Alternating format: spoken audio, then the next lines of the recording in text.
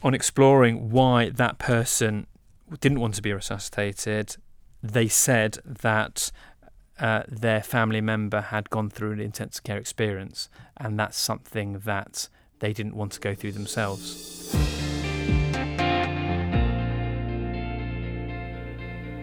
Welcome to the BMJ podcast.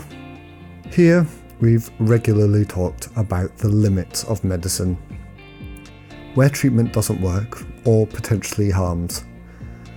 But in that conversation, we've focused mainly on specific treatments. However, a new analysis published on BMJ.com broadens that to talk about patients being admitted to a whole ward, intensive care. The authors of that article contend that often patients or their families, and it's often families in the kind of emergencies which cause people to be admitted to ICU, that they contend that they don't fully understand the implication of that admission, and also that that point of admission isn't the right place or time for people to be faced with that. I'm Duncan Jarvis, Multimedia Editor for the BMJ, and to talk about admission to ICU, I'm joined by one of the authors of that article. Jamie Gross is a consultant in intensive care medicine at Northwick Park in London. Jamie, thank you very much for coming in and talking to us. Thank you very much for having me.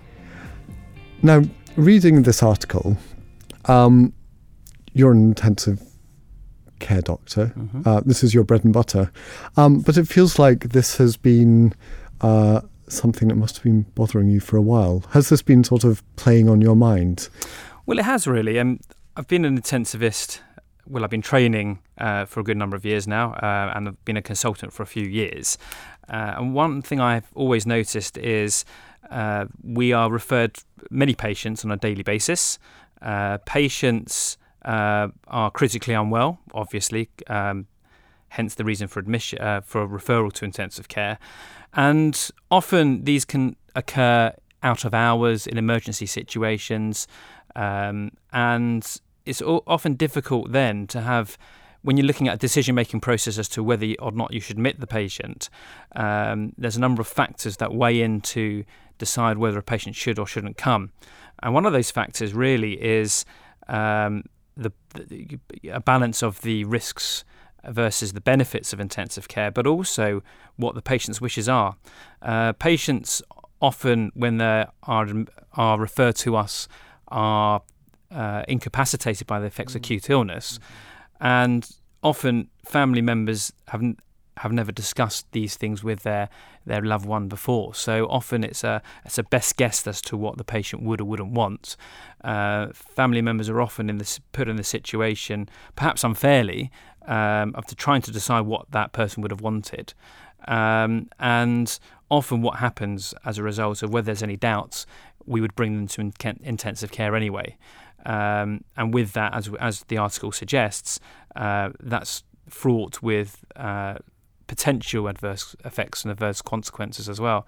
So really the purpose of the article is to try and highlight more about what intensive care is and encourage people to think about intensive care in the whole context of care that one might receive in an acute hospital setting, to allow them the opportunity to explore more information should they want to, and also to express their wishes to their loved ones. So we're also joined by Barry Williams. Now, Barry has a long experience of working in healthcare, but he became the patient representative at the Intensive Care Society after his wife spent a long time in ICU. Barry, thank you very much for taking some time to talk to us. And I just wanted to start by asking you, what made you want to get involved and talk about the experience of being in intensive care? It all centred around my wife's prolonged stay in intensive care in 2003. She was admitted suddenly, without warning, and although I'd lots of experience in the health service, and been in and out of intensive care units up and down the country in my own hospitals, I never quite experienced it from the patient's point of view, the relative's point of view. And when you put that hat on and go into a unit, it's quite disturbing, distressing, and very different from what you've experienced as a professional manager in the health service. And the thing that struck me was,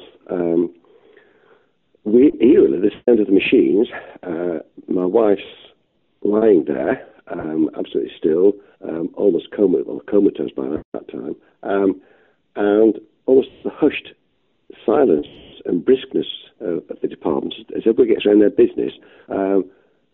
And it was that sort of eerie silence that disturbed more than anything else, plus the machines whirring away in the background.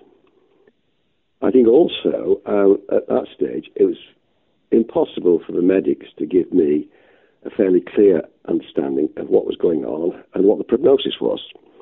In the cool light of day, you can understand that, and as a disinterested observer, you can understand that. But as a relative, and it's your wife there, you have difficulty understanding that they can't explain to you what exactly is going on, what the prognosis will be. And yet, deep down, you know that's the situation. Years of experience have taught you that. It feels like these kind of conversations, they didn't used to happen in oncology. And now, these kind of frank conversations about what the burden of treatment is starting to happen, and that's become kind of normal. And I'm thinking, as well, we've seen a proliferation in patients requesting do not resuscitate orders on their notes, and again because they've become aware of what that process might mean for them. But I don't think I've heard anyone talk about this in terms of a general admission to ICU. Are these conversations happening in the profession, or is this just the very beginning of this? So I think that has been looked at, and there has been quite a bit of national traction. There are certain initiatives that have been developed and have been driven. An example, for example, is the Respect, which is essentially a form which attempts to replace the DNA CPR form. So it looks at CPR decisions in a wider context of escalation decisions in the hospital setting. Another example is the Amber Bundle, which was produced at Tommy's, and that looks at trying to identify patients early in the hospital stay, of those that are end of life essentially, and trying to promote those early discussions, again in the wider contents of not just CPR but also what should happen if one becomes more unwell. And the Amber itself is looking for those that have largely non-reversible conditions, but I think the whole concept of having, as you quite rightly said, is very difficult and probably not feasible to have these discussions for every person, and so therefore what we want to do is try and focus the efforts on those that are at risk of potential harm from escalation of care in the hospital setting, including going to intensive care, and that sometimes in some certain patients, as you said, it's quite easy to identify those that are towards end of life. So, as you mentioned, someone who's got metastatic cancer.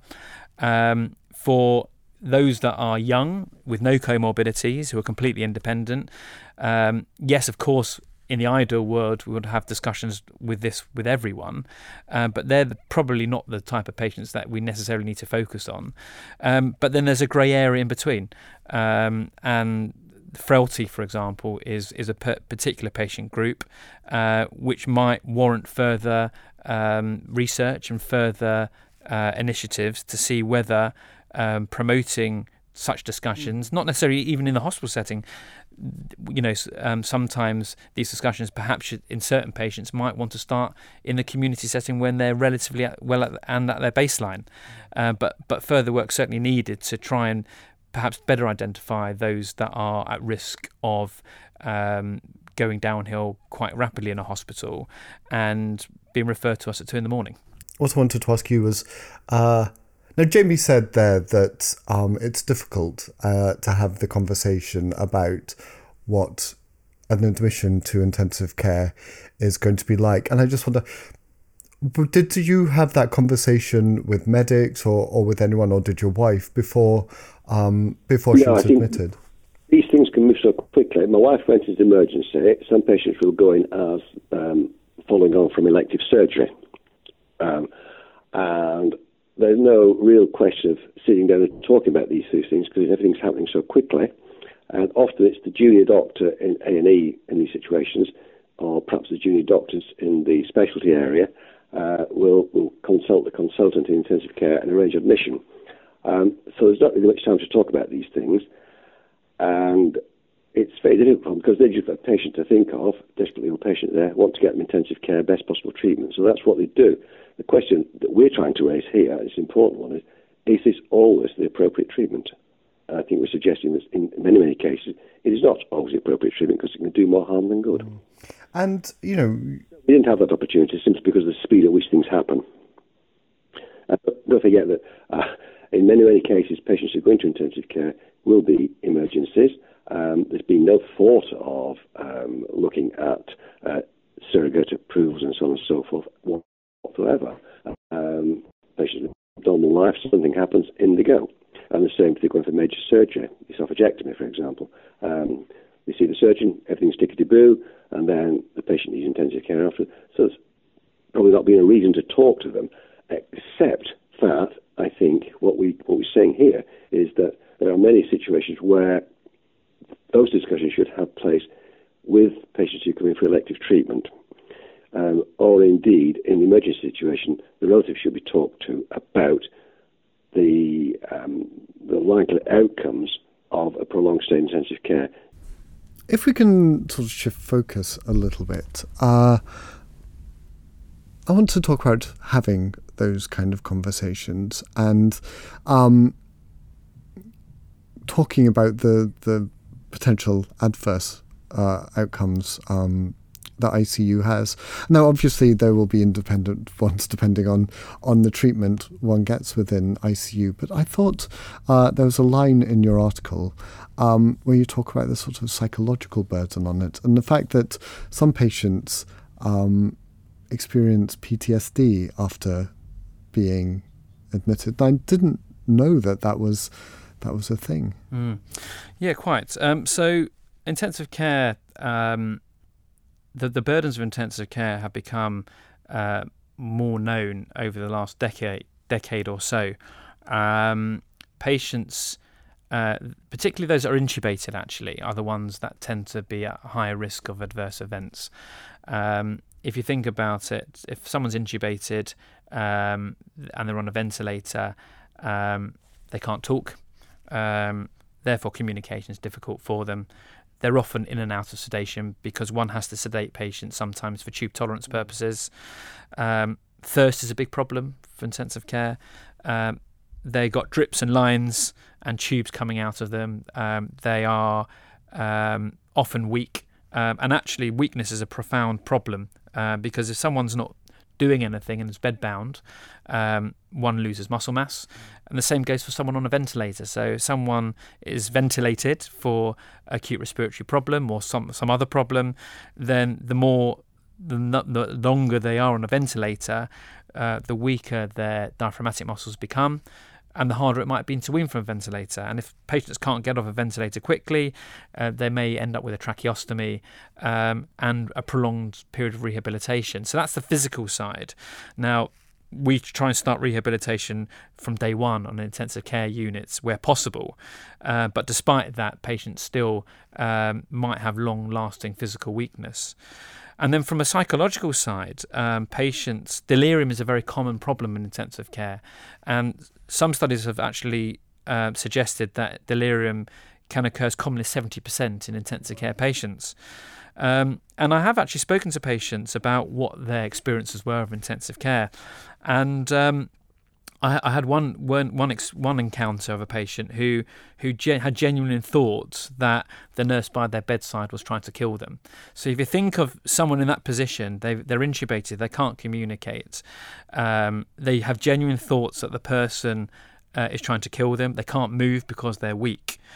And what they often do would be, as with anyone do, would be to thrash around. Now, the nurse would interpret that as them being agitated, and then what happens? They get sedated. And this can occur quite commonly. In addition to that, sleep deprivation is very common in intensive care because of the effects of illness. Noise is a problem. Patients are hooked up to monitors which have alarms going off.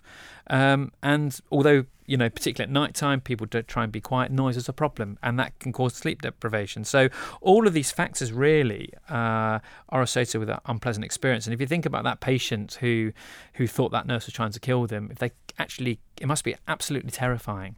And this is the problem that has become more recognised in recent years, and a problem which can actually affect patients psychologically in the long term. Definitely. Is that something that you talk to patients about when they are being admitted? It's very difficult. I think these are the sort of conversations that could be brought in discussing intensive care at an earlier stage. But when you're dealt with a patient at the end of the bed who's critically unwell, you need to make a rational and timely decision as to whether or not to admit them. Of course, in an ideal situation, you would want to talk to them about it, but then there are so many other factors that are related to intensive care admissions that seem, probably wrongly, to take priority.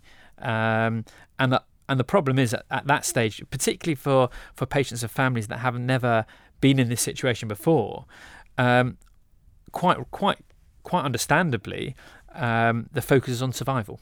And what I find from my experience is that everything else, despite trying to express what intensive care, the good and the bad of intensive care, it all seems to be about survival at that time of critical illness, quite understandably. And often, despite trying to explain these things to patients and relatives, it's all about, am I going to survive? Are they going to be okay? They're a fighter. We're hoping for a miracle, etc., etc.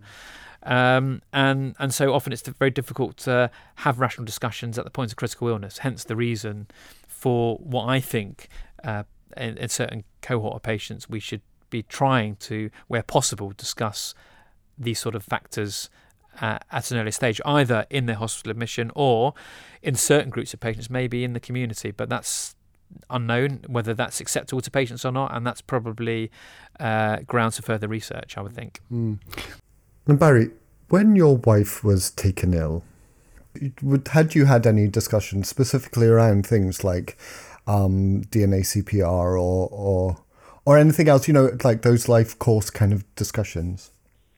No, we hadn't ourselves. We have subsequently, because it does bring these things into focus, but we hadn't. We were living our lives normally, happily married, with 2 children, grandchildren being produced. Life was good. So we hadn't even thought about that, and you tend not to. The nearest we got to it were the consultants, or the director of the unit where she was, talking to me quietly on the side one day about she was very ill, she might die, and if that was the case, that would happen, and to prepare myself for it and the children. So it was that's the nearest we got to it. But I think the view there, quite rightly, was that she did not have any of the comorbidities or frailty that we're talking about in the article here. She's, apart from the condition that took her in there, she was a fit, healthy woman and enjoyed life to the full. So everything was pointing in the right direction. Sort out the acute issue and she'd be okay. That was the theory. So we didn't have those discussions in advance. We just had them during the course of her treatment at the early stages where she was very, very ill. And of course, at that kind of acute time with all that emotional stress going on, that's not the ideal time to have these. It isn't. And I think the other interesting thing about it is, and again, you can't blame the medics for this, and I wouldn't want to blame them or say they're in the wrong for doing it. It's often done in the environs of the unit itself, taken to one side, or a small little room off the busy corridor. And it's very difficult to stop it in that sort of environment. It's much easier in the calm of your home, but what's the chance of doing that? And we actually had an analysis by Scott Murray, talking about this and their experience up in Scotland of trying to do some of these things. So people can go and read that and listen to the podcast interview to find out a little bit more about that. Earlier on, you mentioned that there are a cohort of patients who have long-term conditions who might be going in and out of ICU as exacerbations happen.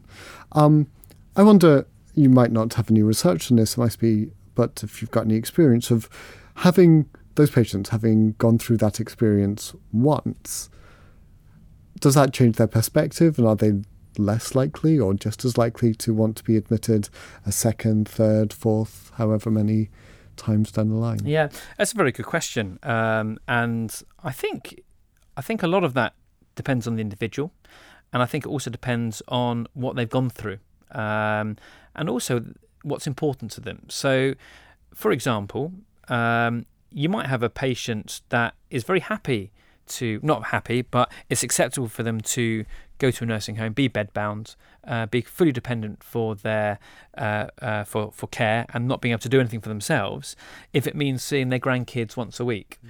You might have other patients, for example, who if they can't walk is a disaster for them, and that's not the quality of life that they would like to lead. And so I think the issue regarding whether or not to accept patients or patients should be readmitted really, to a large extent, depends on what that patient has been through, what their experience is. And I think intensive care patients that have been through the experience almost certainly have probably stronger views as to what they do and don't want in the future. It's quite interesting actually because I'm an anaesthetist as well, and I had patients that was presenting for elective surgery, and the first thing they said to me when I introduced myself in the pre-assessment phase was, just to let you know, I don't want to be resuscitated. So on exploring why that person didn't want to be resuscitated, they said that their family member had gone through an intensive care experience, and that's something that they didn't want to go through themselves.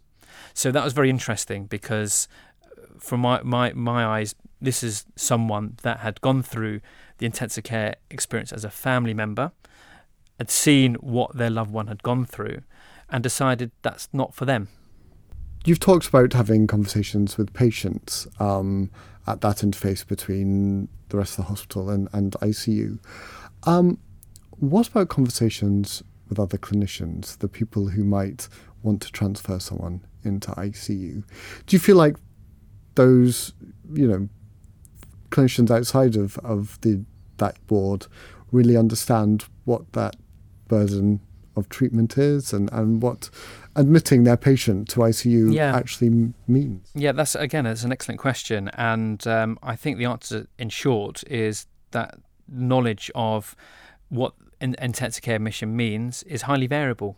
There are some physicians, particularly those that have done some form of training on intensive care, who have got a very good grasp of what intensive care means, and there'll be other clinicians that don't. It doesn't necessarily mean that they're bad doctors. It just means that they haven't necessarily had the experience or been exposed to intensive care, and they're not aware of what it actually means. So this is where I think we need to probably promote ourselves as a specialty, and actually work collaboratively with our colleagues in other specialties, and to really try and work together. And it's all really about giving the patient the right information at the right time to allow them to have an input into the care that they would want. I do know, there was you might be aware of publication from the Royal College of Physicians talking about dying, which was published last week, which looks at the whole communication aspect around end-of-life care, and how doctors often don't have the confidence to actually have these discussions. And I do know that I think there's work behind the scenes in relation to the Faculty of Intensive Care Medicine, looking at, and the Intensive Care Society. There are two national bodies of intensive care to perhaps provide some sort of guidance documents for non-intensive care healthcare professionals. Again, with the idea of trying to promote awareness about what intensive care means, and trying to work together, as I said, for the purpose of giving the patient the right information at the right time, so they can be part of the shared decision-making process. Yeah. So that's one thing, one step towards it. But I mean, what you're really talking about here is a culture change in medicine. And all the things that you've talked about in here, the variations in patients, in the treatment that they'll require, what that means for the outcomes. It's going to be really hard to systematize this, to make it, put some simple rules in place for how it works. Yeah. So just wondering, from your point of view, what are you doing in your practice in Northwick Park to change some of this, to try and talk to the rest of the hospital, talk to patients, to actually make some of the change that you're calling for? At Northwick Park, for example, I'm working collaboratively with colleagues in palliative care, colleagues in acute medicine, and surgeons as well, and those in emergency department to come up with a system where, number one, we can identify the patients that are high risk and those of worse outcomes, those that are towards the end stage of their lives, to be able to develop some form of training program for healthcare professionals to allow them to be more confident and have the skills to be able to deal with sometimes challenging conversations with patients and relatives, and also to be able to document effectively.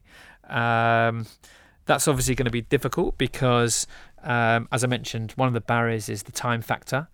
But there's no reason why nurses, for example, can't be involved. Specialist nurses can't be involved in this area as well. And one thing that we are potentially looking at is training a few senior nurses in this role to have such discussions. I think the other issue is the culture, the general culture of what the public expects. And I think in certain groups of patients and certain cultures, there's still that expectation that the medicine is heroic and medicine is going to save their loved one.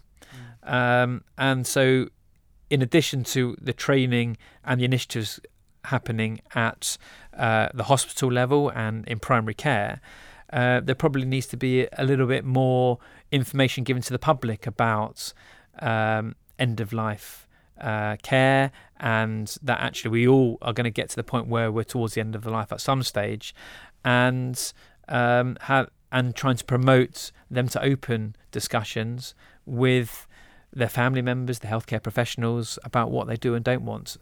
Barry, you've talked to a lot of people, patients and families and the public, in your role at the Intensive Care Society. And it seems from this conversation that people's expectations of how well they or their family members might be after a spell in intensive care are not really realistic, are they? No, they're not. They're not.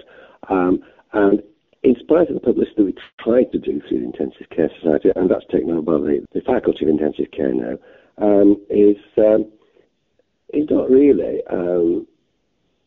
widely read. People also need to look at this, I suppose, until it happens to them. And you look for something to help you, and it's there. But it's not something you want to read before it happens, is it, really? And that's it. Everything happens quickly with intensive care. The admission is quick, it's urgent, and same from the wards, elective work. It's quick, it happens, and the patient has to go intensive care.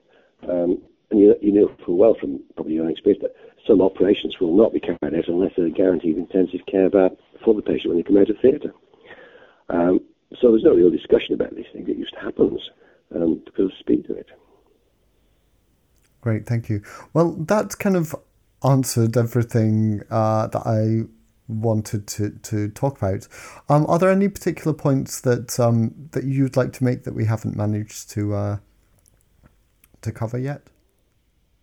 Well, I think the main thing is the article is stressing that intensivists and consultants referring into intensive care need to be looking at what intensive care means to of the patient they're talking about because of the aggressive nature of intensive care treatment. And it is aggressive, and it can have long-lasting damage. Young, fit, reasonably healthy people will survive it and come out of it and just chalk it up as an experience. As people get older, or even young people who are frail for whatever reason, are less likely to get over it and could find that the treatment has actually made their conditions worse. And that's the tragedy of it. People's expectations are it's going to get them sorted, and it could actually make their existing conditions worse later on in life.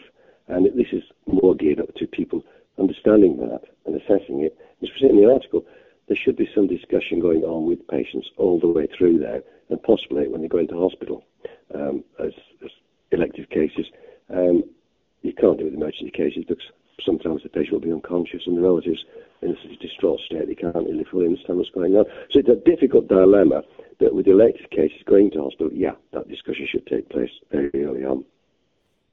So I suppose I could sum this up by saying this is more of a call to include intensive care physicians in the group that's talking about this, rather than having an absolute answer. I think so. I think probably historically, intensive care has been very much insular specialty. We're mainly interested in care that's provided on the intensive care unit. I think in recent times there may have been a push away from that, and actually our involvement really as intensive care clinicians is probably before intensive care, before patients become critical and well, ideally, to explain what intensive care is about, obviously on intensive care, and also after intensive care, trying to support those patients that have gone through intensive care and trying to allow them to get back to as good a quality of life as they had before they came to hospital. So I see a role, extended role if you like, of intensive care, not just confined to the intensive care unit, but a bit before and a bit after. Now, after intensive care, there are lots of centres that offer ICU follow-up services. Again, there's not really any unified approach to this or any guidance for this. I'm sure there will be in the future. Great, thank you. You've been listening to Jamie Gross and Barry Williams talk about their article, Intensive Care, Balancing Risk and Benefit to Facilitate Informed Decision. That's now available for free on bmj.com. And as I said during this podcast, we've talked about similar things in the podcast before.